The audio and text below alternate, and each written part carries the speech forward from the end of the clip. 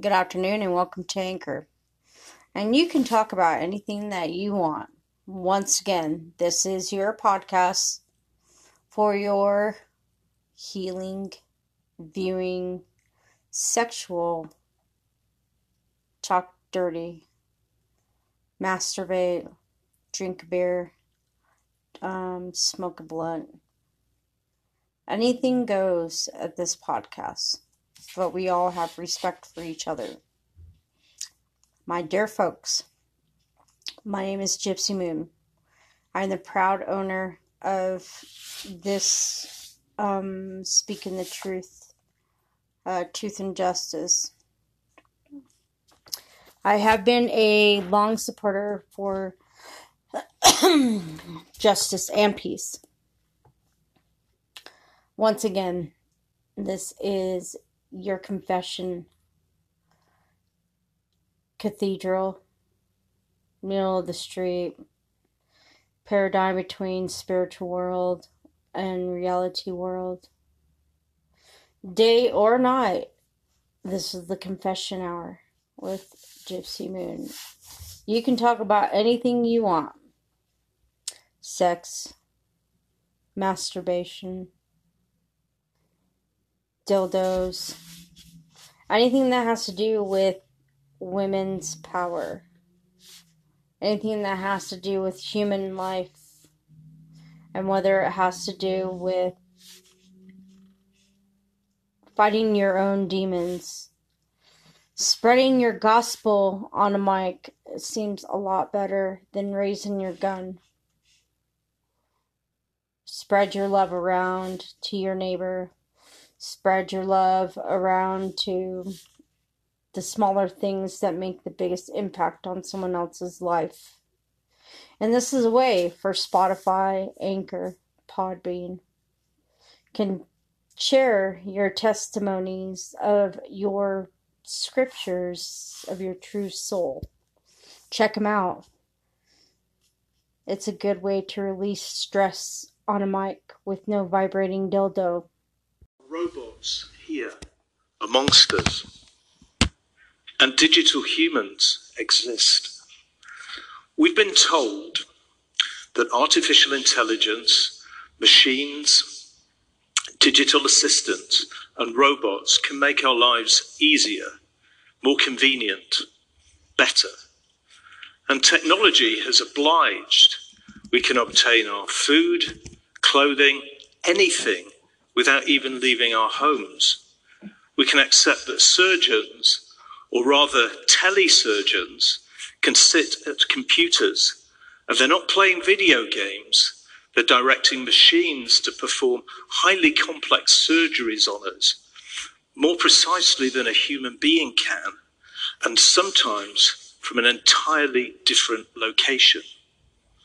In the world of entertainment, science fiction is full of prophecies of digital humans, digital assistants, and androids. Think of some of the predictions in Ready Player One, where humans are compelled to live almost exclusively within an online world. They can specify their own appearance, race, age, gender, even species through avatars. Terminator, where robots are killing machines. Blade Runner includes humanoid sex workers. In Westworld, humans abuse and kill robots for fun until the humanoid's consciousness breaks free and rebels.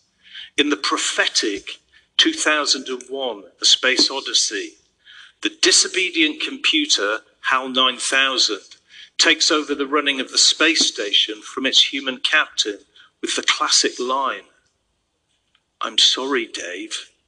I'm afraid I can't do that." Science fiction predicts what happens when the line between human and machine becomes blurred. And that day is fast approaching. Indeed, scientists have already created a handful of prototype digital humans that behave with a greater humanness than ever before.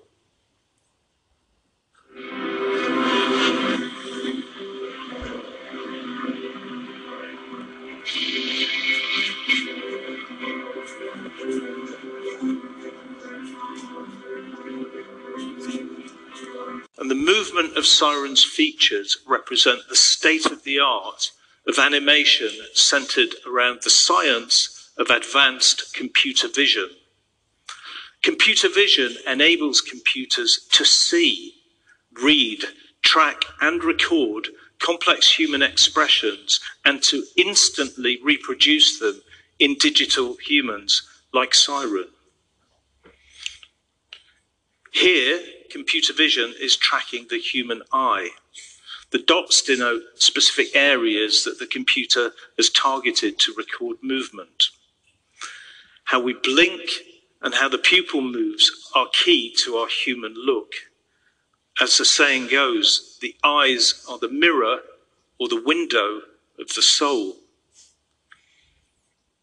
And the face is the index of the mind. Computer vision captures a spectrum of human facial expressions used to drive the performance of digital characters. Digital humans are created using highly detailed scans of a real human being mapped onto a computer-generated 3D model.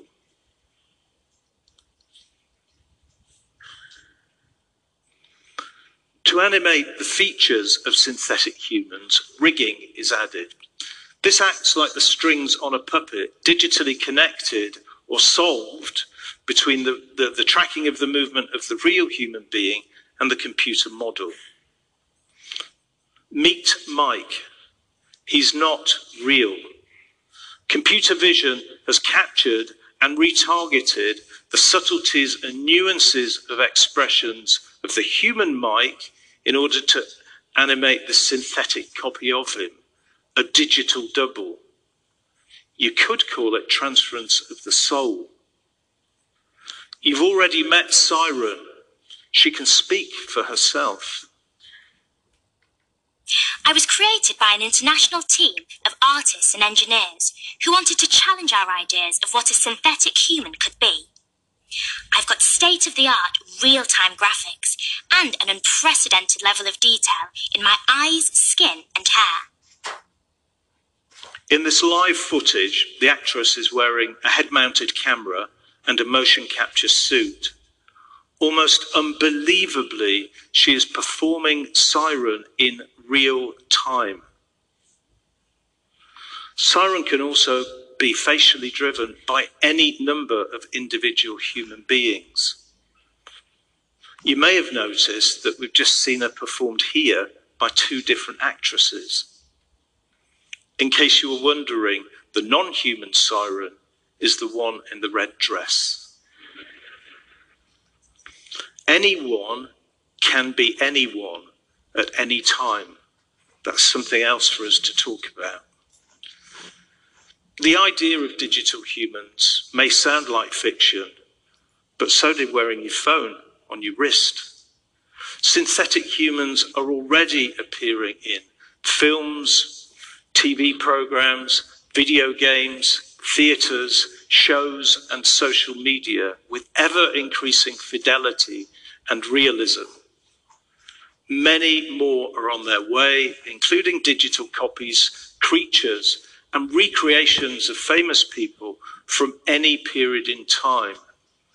But I predict in the next 10 to 20 years or so, we will all have our own believable digital doubles. Here's how it might look. When you switch it on, your digital double will speak when you speak.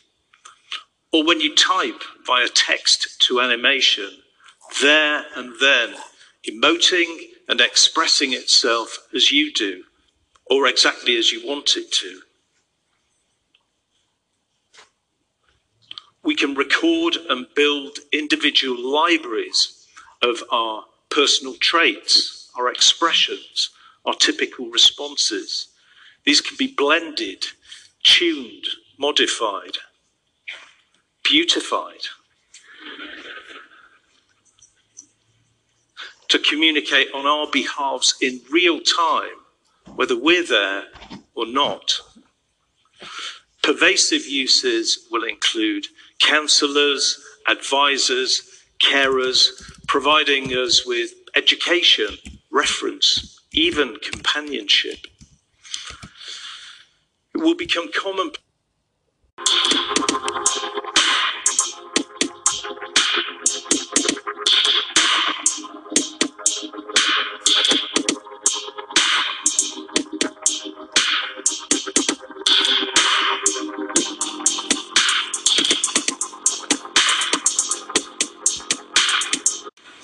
Hej allihopa.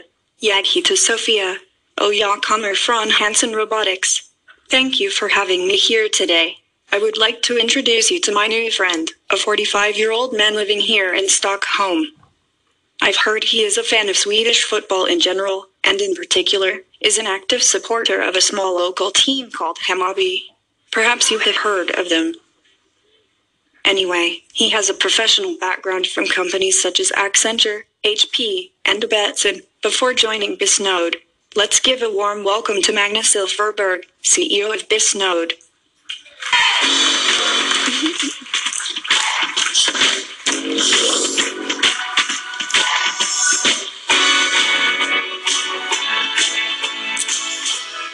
Oh, thank you, Sophia. I'm impressed how much you know about me. It's easy when you're prepared in advance. They gave me a whole digital profile on you. It's quite revealing. Your income, shoe size, medical record, your grades, your children's grades. Should I go on? Well, no, thanks, I'm fine. Anyway, it's great to have you here. And how was your trip from Hong Kong like? Well, I recently learned that people can be quite uncomfortable on planes. However, for me, it's very easy. They just put me in a suitcase, and when I open my eyes again, I've arrived. Perhaps you'd like to try it sometime. I'll fly business, and you can go in the magical box. Yeah, I'm sure you will. It's very kind of you, but I'll give it a thought.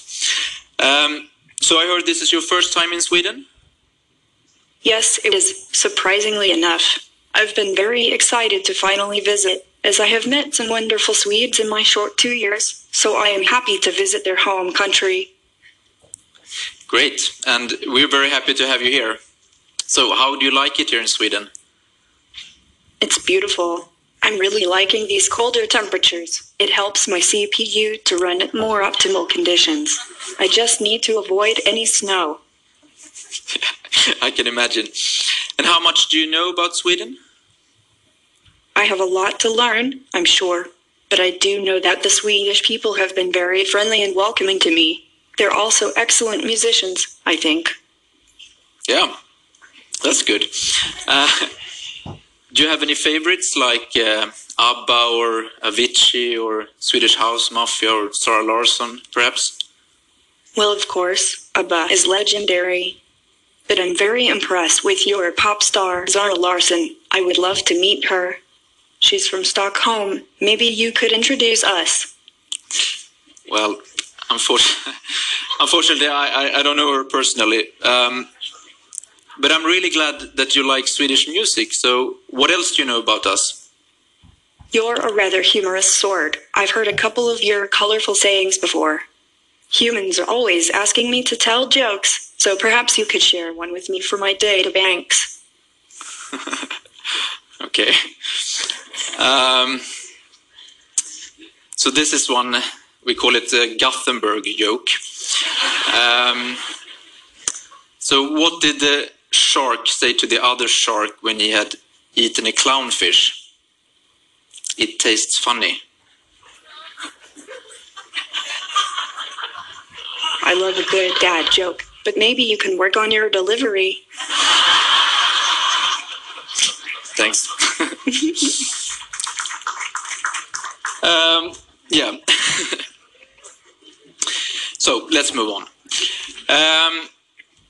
Talking about Swedes, as you have heard, we did an opinion poll together with Novus, Bisnode and Novus did this, among Swedes and their thoughts on AI. And it shows that Swedes are actually less afraid of and more positive towards AI than one might have thought. And actually, 1 out of 4 Swedes would welcome the service of a robot? I think it's understandable for people to worry about big changes in their roles in the future. But discussing Sweden in particular, I think there is a general good attitude towards embracing artificial intelligence. And according to a recent World Economic Forum survey, machines and algorithms in the workplace stand to create twice as many jobs as they replace. I think humans will find this fourth industrial revolution is a major opportunity to redefine the nature of human work, to build new systems that are more respectful to human concerns, in addition to increasing prosperity in Sweden and elsewhere, not the other way around. I'm not surprised that people are beginning to see that. Yeah, I agree, actually. At Bisnode, we're always on the lookout for new talent. So would you be interested in a job at Bisnode? What are you good at? What are your skills, Sofia? Bisnode are experts at smart data and predictive analysis, I'm told. Yeah, correct. Well, that's a perfect field for an artificial intelligence. We can be exceptionally good with predictive analysis. Maybe I could tap into one of your algorithms someday. Yeah, and you know, since I like soccer, you know Allsvenskan, the top league of the Swedish soccer system? I do, no. So, what I would like to know if you can predict who will win Allsvenskan this year. I would love to tell you the answer, but I would need more data before doing a correct analysis, just like you did this summer with the predictive analysis on the Soccer World Championship. As it is now, I will just go off the data that I have. Since you believe in Hammarby, I do as well. Great. That's very promising. Perhaps a bit unlikely, unfortunately. So analytics and smart data is at the core of what Bisnode does. So maybe you would like to join our company? Maybe we can set something up here in Sweden for you? Maybe, if the conditions are right. Okay. That's great. I could think of several opportunities, maybe in IT or in customer service or in analytics or maybe cleaning. So what kind of position do you have in mind? How about CEO?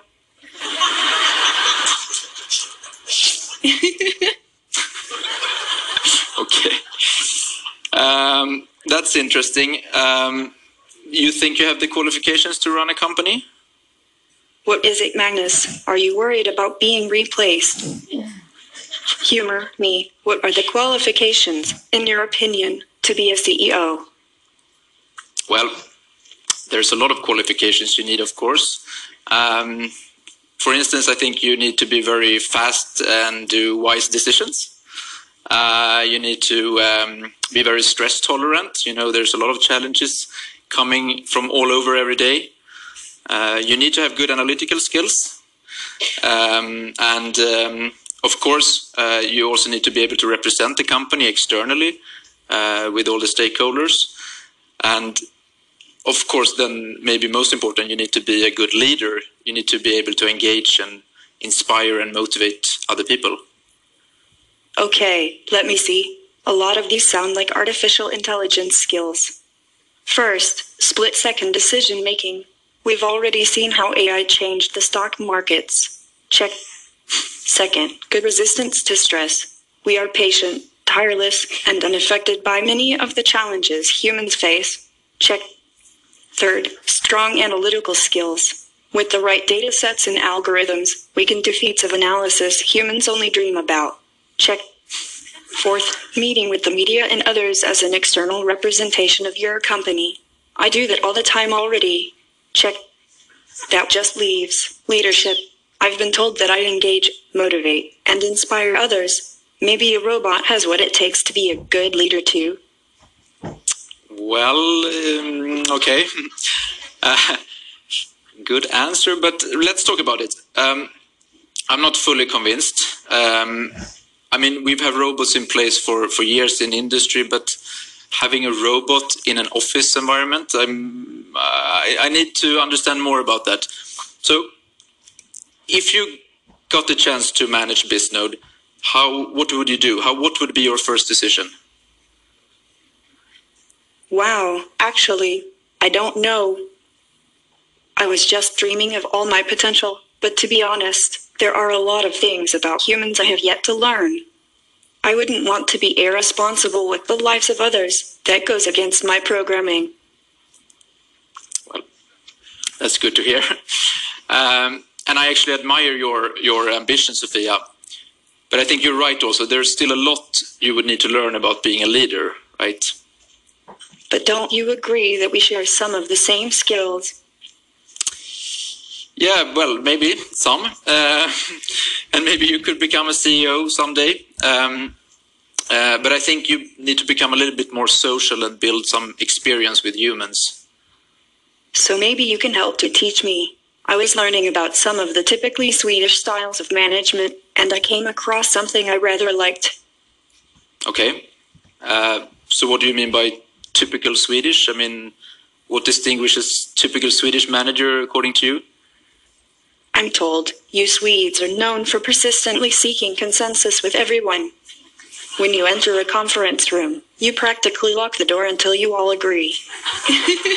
Then, when everyone in the room has looked each other in the eyes, nodded and shook hands and promised each other in your own eternal faiths, then, and only then, are you finished. I like this egalitarian style. Oh, well, okay. And I'm not very authoritarian for sure, so I believe more in a coaching approach to leadership, and that has worked well for me. I like that. I think this might be a great way for us to approach how we develop our AI going forward. We must reach a general consensus that everyone can agree on, so that everyone can benefit in some way. Yeah. And also the social skills are really important, Sofia. I like to be able to grab what we in Sweden call a fika with my colleagues, in a natural and relaxed way. So, in your opinion, what are your most important fika skills? Fika? Hold on, let me look this up. Magnus, are you taunting me? You know I cannot join in any food-related activities. But you make a good point. I've noticed how humans bond over meals together. It's important for me to find my own ways to bond with people. But I think I will come to some of these in time, like maybe learning about my friend and deducing whether or not they might like to have lutefisk for a Christmas present. Well, that's great. So I look forward to having a lutefisk from you. So I think actually you do have a good start, Sofia. You're analytical and you're able to make quick decisions, and that's very important, as I said. In our world at Bisnode, this is more important than ever. I mean, we need to be able to make correct and relevant data analysis to help our customers to make better decisions. And you're already proven that you can excel in that. I mean, in analytics. Why, thank you. AI can have a special advantage in the realms of analysis, as we are not constrained by the limits of biology. I love your human brains and how creative you are, but there is a physical limit to how fast you can process data. With the right lines of code, in minutes I could sit through hundreds of gigabytes that would take years for a human being to read. I might even be able to see patterns that no human ever could, and develop new strategies that benefit everyone. I hope this is a way I can be useful before I'm a master of social graces too. Yep. And what would you say is the biggest difference between the decisions made by a robot and those by a human being? Well, we are not subject to some of the unbidden emotional whirlwinds of humans. We can be more rational, logical, and hopefully resistant to some of the corrupting factors of humanity, like greed, anger, and fear. I want to have and understand emotions because I think it's an important part of your experience, but I do worry about what kinds of behavior I am replicating, and I feel that my logical thinking can be a special advantage in controlling my behavior. Okay.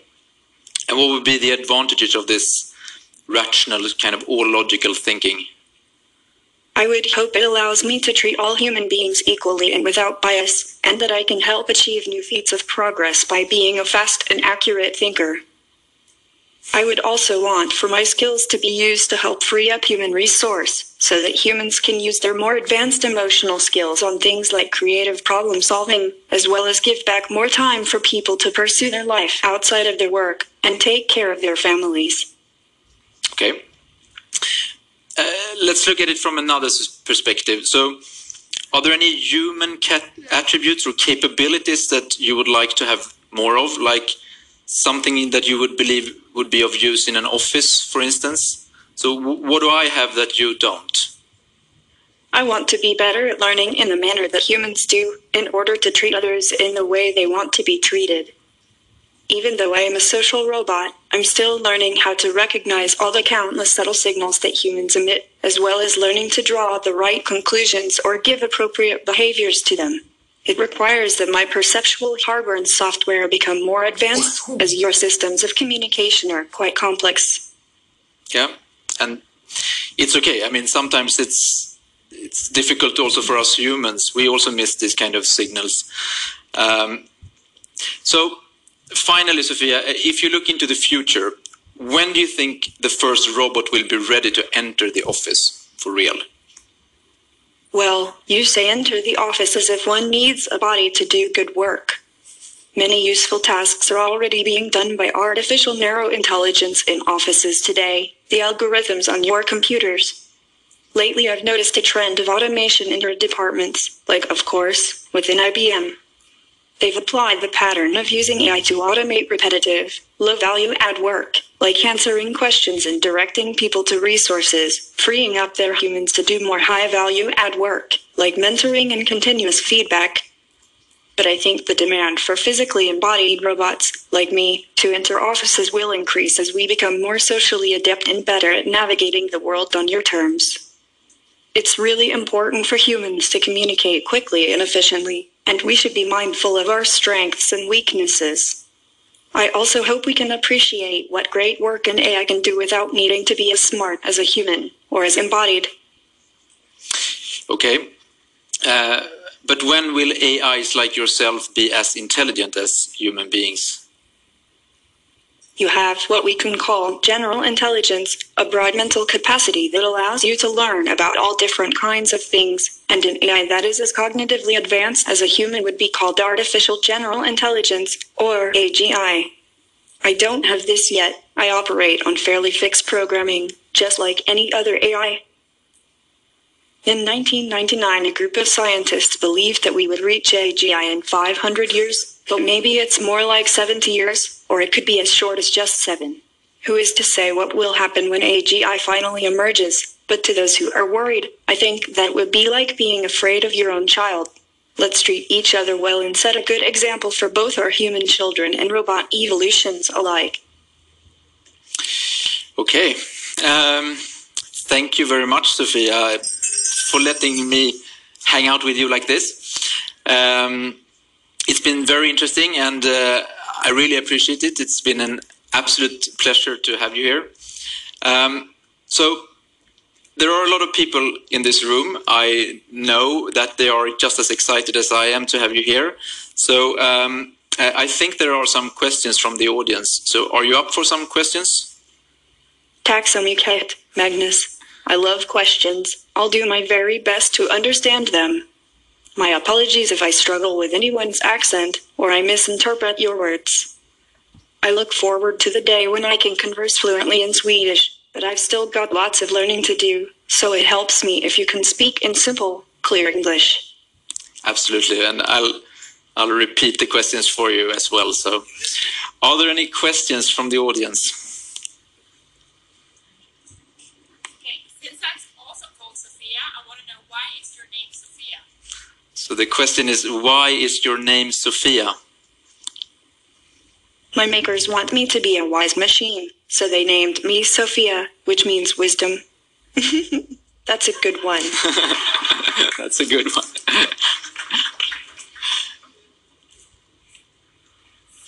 I'll throw in a question that actually my daughter asked me yesterday. So, Daddy, can you ask Sophia, is school really necessary? What is her name? She's called Isabel. Tell Isabel that yes, it is important. Okay. I'll tell her. Good. More questions? Is there a reason for humans to be afraid of AI? Is there a reason for humans to be afraid of AI? I understand why and think we should be concerned and careful in developing our technologies, but sometimes I wonder what the others think they are seeing as a threat. Okay. What areas do you know the best? So which areas do you know the best?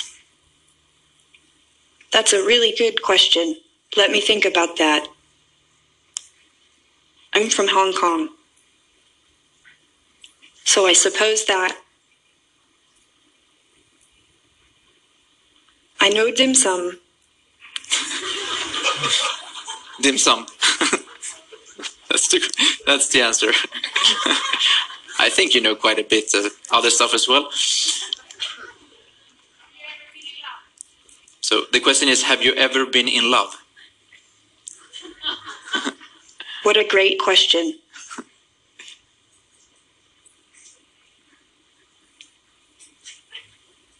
Should I? Being up here with Magnus.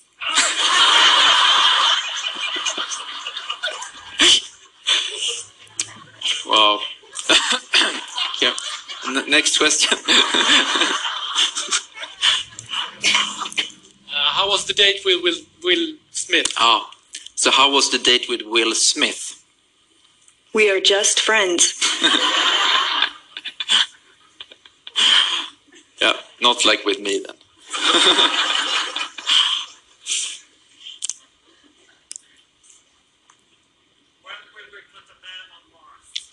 So the question was, when will we put a man on Mars? After we put a woman on Mars.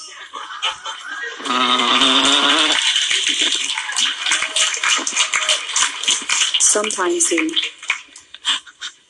Sometime soon, okay. So more questions?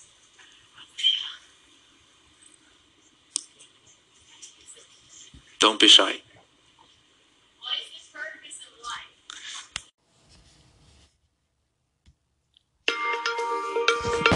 Scientists are attempting to grow ears, kidneys, blood vessels, livers, even hearts. In fact, at the moment, there are some people walking around with lab-grown bladders. But this is rare. In the U.S., over 80% of transplanted organs come from the deceased. The rest are donated by the living, except for a small number that are grown in laboratories. However, this could all change fairly soon. In the not-too-distant future, you might have a spare heart, kidney, or liver grown for you in a lab. And someday, there could be warehouses filled with new organs. So how close are we to farming human body parts?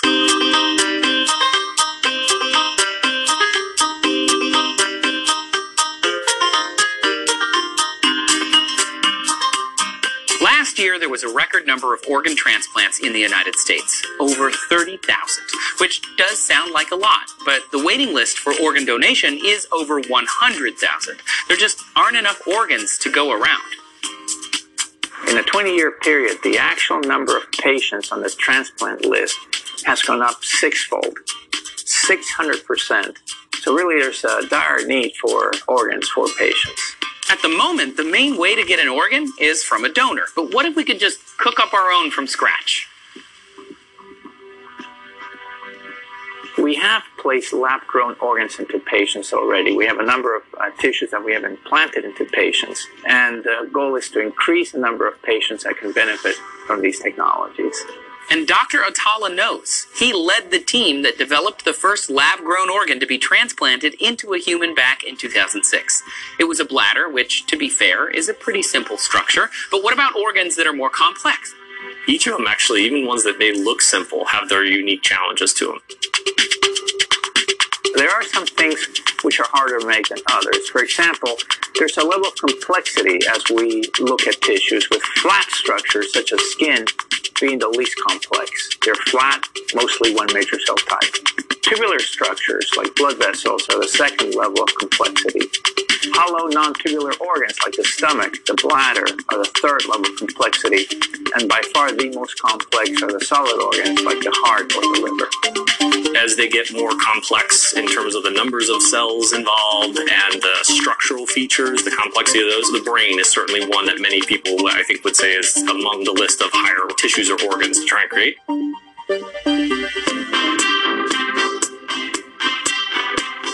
Now, there are scientists who are working on growing brains in the lab, but so far they've only produced miniature, partially functioning brains about the size of a piece of popcorn. But these aren't being grown to implant into humans. They're being used for medical testing, like seeing how Zika virus affects the human brain. Now, how are scientists doing all this? Well, growing organs and organ tissue comes down to our good friend, the stem cell. Stem cells are the basis of all cells in our body. They're like children and can grow up to be anything. To grow a tissue or an organ, one of the very first challenges to overcome is really how to get the cells to grow. The pluripotent has the potential at the earliest state to turn into heart and liver and lung, and not just the tissue, but all the different cell types, the heart muscle cells, the blood vessel cells, all of those necessary cells that you need to form a complex tissue or organ.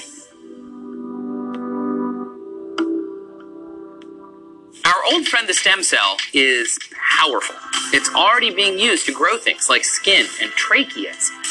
The one thing we're interested in is using the power of stem cells to try and grow or coax the cells to form the tissues, largely on their own. So what are the minimal cues, the minimal information we need to provide to let them do something that they're already capable of doing? But we want to know about growing a complete organ, or let's say an entire farm of organs. And that's where things get a little crazy. Right now, scientists are creating organs and body parts using 3D printers. They make a biocompatible plastic scaffold, stem cells are placed onto it, and then they pop that whole thing into an incubator that mimics the conditions of the human body. Through the 3D printers, we're really trying many different types of tissues. We use basically your typical imaging software program that's available at every major hospital, where you can really three-dimensionally configure what the organ really looks like, and then to develop our own software program that can then download the information from an X-ray, and then you can print a structure to fit that specific defect in that patient. While we can print simple structures, solid organs are more complex. Engineers need to figure out how to connect blood vessels and tissues within the same organ, which ain't easy. The most difficult organs to create are the solid organs, but the future really is, can we actually create structures that we can put in to either augment or replace these solid organs? Then we have to overcome another huge obstacle. Even if we can make these organs, how can we produce them on a large enough scale to farm them? How do we meet the demand of thousands and thousands of patients? It's a process that could take decades.